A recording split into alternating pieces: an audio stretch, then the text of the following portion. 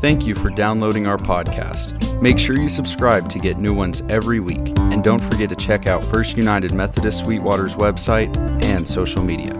Now, here is Pastor Ryan Strebeck.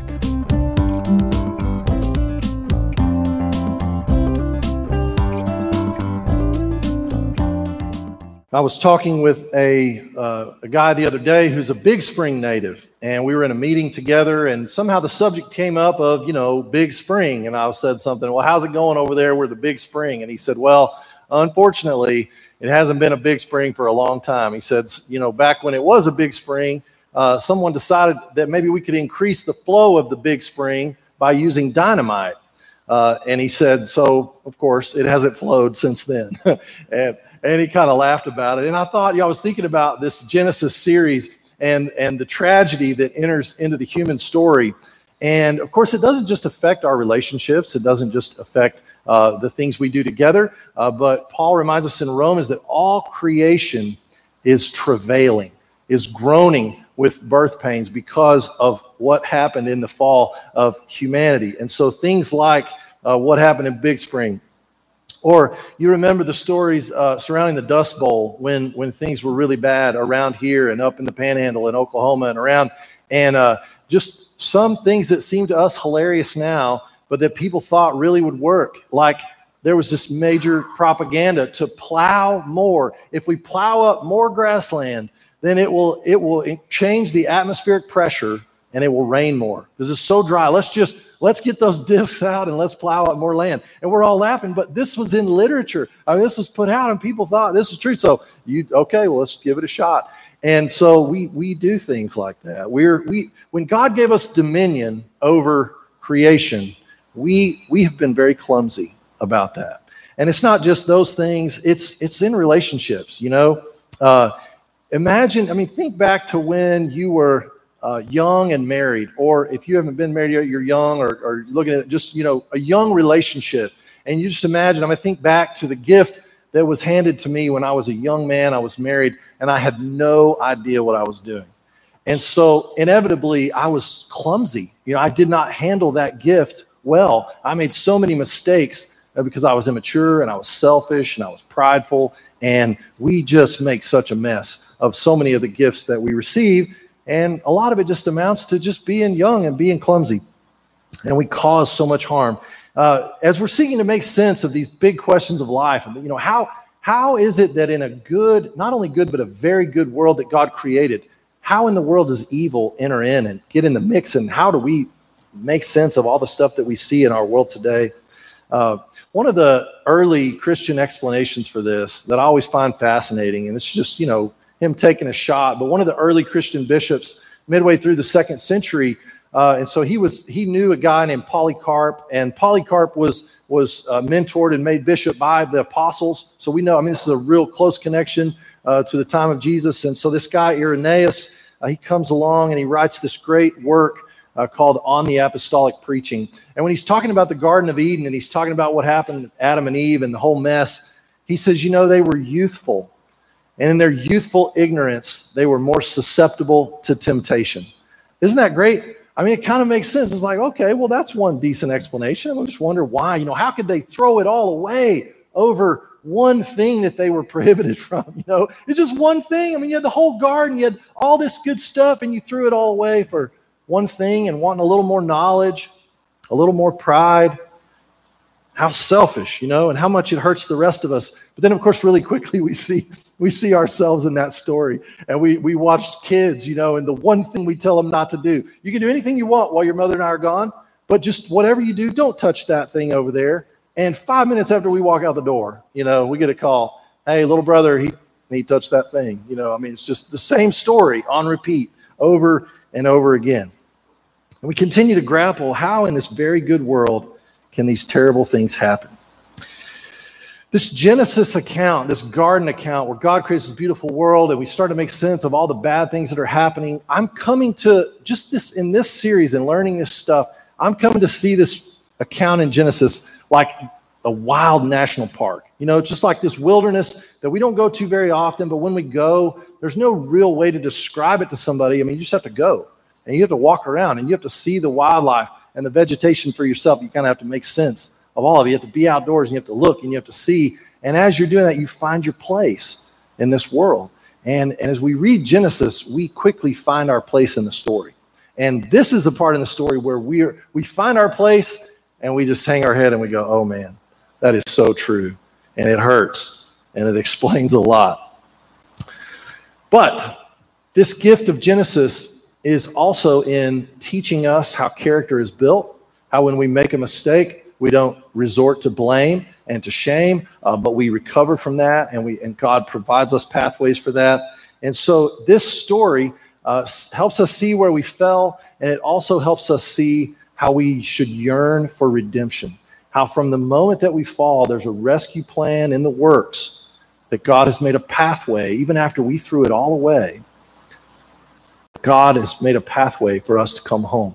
And so you and I, we're always on the search for Eden. What we lost in the garden, we're always trying to recover. And every time we scream and lament because of a death, every time we scream and lament because a child dies, something's not right, we're hungering and thirsting for Eden. And we're climbing our way back. And Jesus is making a pathway for us. And so with the bad news of this story quickly comes some good news that we get to talk about today. There's characters and themes in this story that we see throughout the Bible. And so we begin to learn about these things, like there was this covenant that was made in the garden that we broke, in humanity. Here we were in the place that God created for us, and we had the presence of God. We walked with God like in the cool of the day, and God just sort of, was there with us, and we had this presence of God close to us. We had all this life. We could eat from any tree, all the vegetation. We didn't have to worry about insects. We didn't have to worry about pigweeds. We didn't have to worry about Russian thistle, and we could just grow stuff and eat food, and it was wonderful. And we could have children without pain, and all this stuff was laid out before us, and we had this covenant that was given to us. There was just this one prohibition. Don't eat of this one tree, or else your eyes are going to be open, and you're going to see things that you weren't supposed to see. You're going to try to understand things you weren't supposed to have to understand. And so we start learning about this word sin, where we have missed the mark, where we have shied away from God. We've chosen our own will over the will of God. One way to think of this story is that we chose freedom over submission to a good God and his plan. So that's what we did. And we have harnessed ourselves to the rebellion of Adam and Eve, and here we are today. We're introduced to this tempter character who comes to us in the form of a serpent, who was craftier, right, than all the other animals. And so this idea that there was this origin of evil, that in God's good world, even a good angel could fall out of jealousy or envy or pride or however it came about, and that in that evil, that this tempter could tempt humanity, and we could jump right in and just join the fun. So we quickly recognize ourselves in this story, and this one thing that we are warned about, we just jump right in with both feet. And so we turn to this text that Ken read for us, and we have to walk back through this because it's meant to be a little bit humorous. I mean, we read it and we go, oh my gosh, that's funny. But we see ourselves in this story, right? This great story.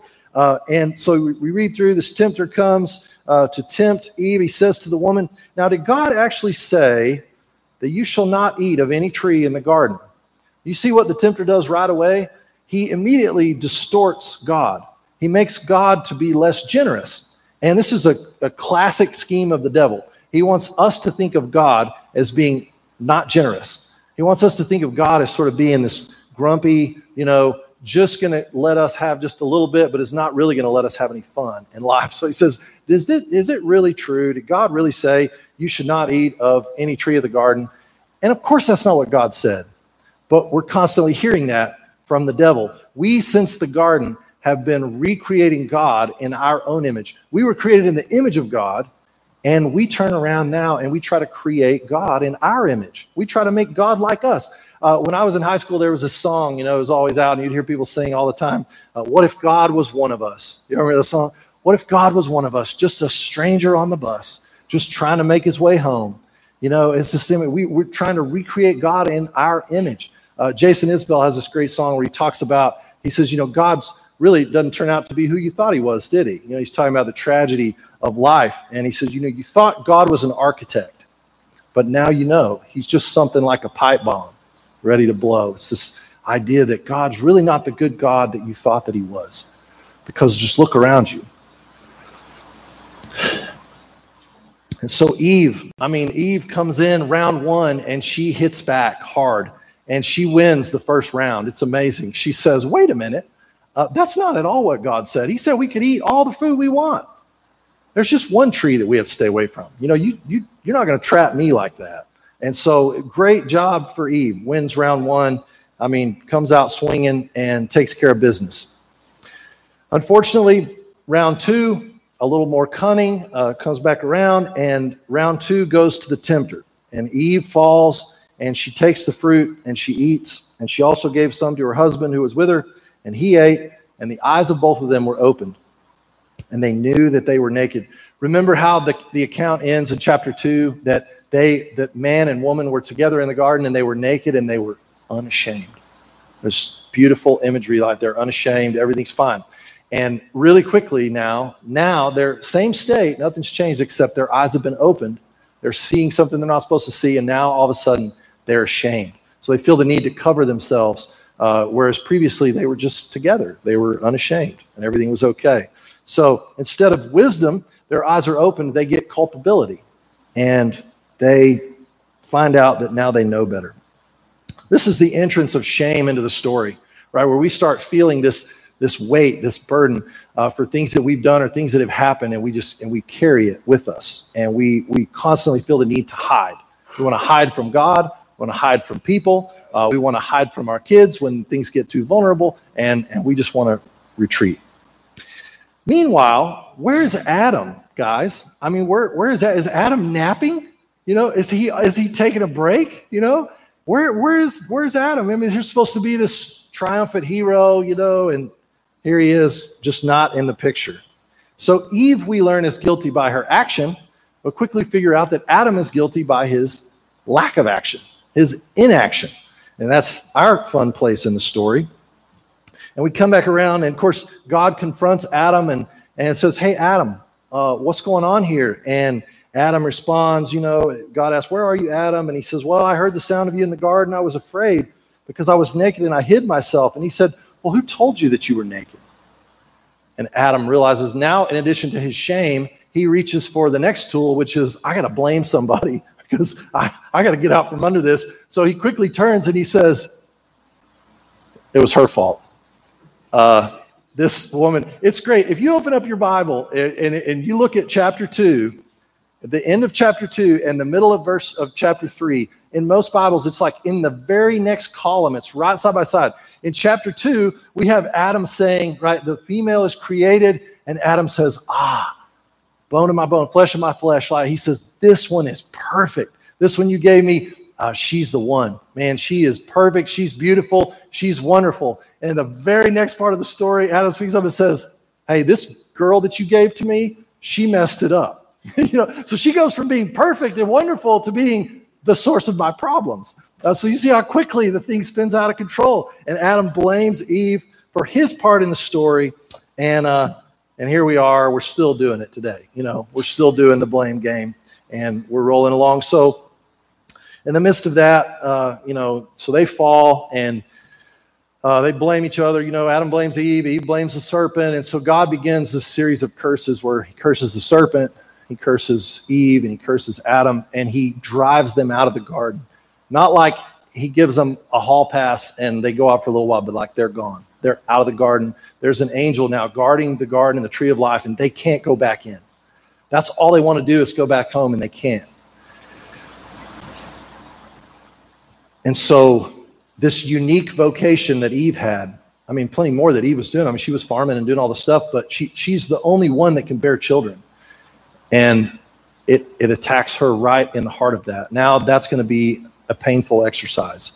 And the man, the name Adam is the name for, so Adamah is the soil. And so Adam is the man who comes from the soil. And man was created to rule over the soil, Adamah.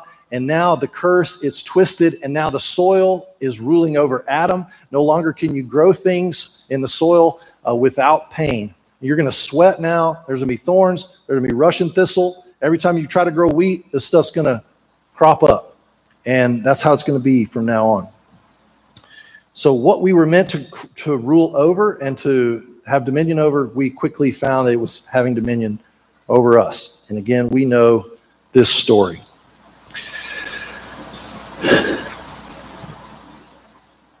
I remember when I was starting out as a summer youth director in Freona, Texas.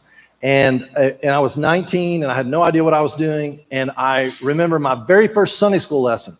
And I was up late stressing, and I was up early stressing, and I was like, what am I going to do and taught these kids? So I opened the Bible and I started reading Romans.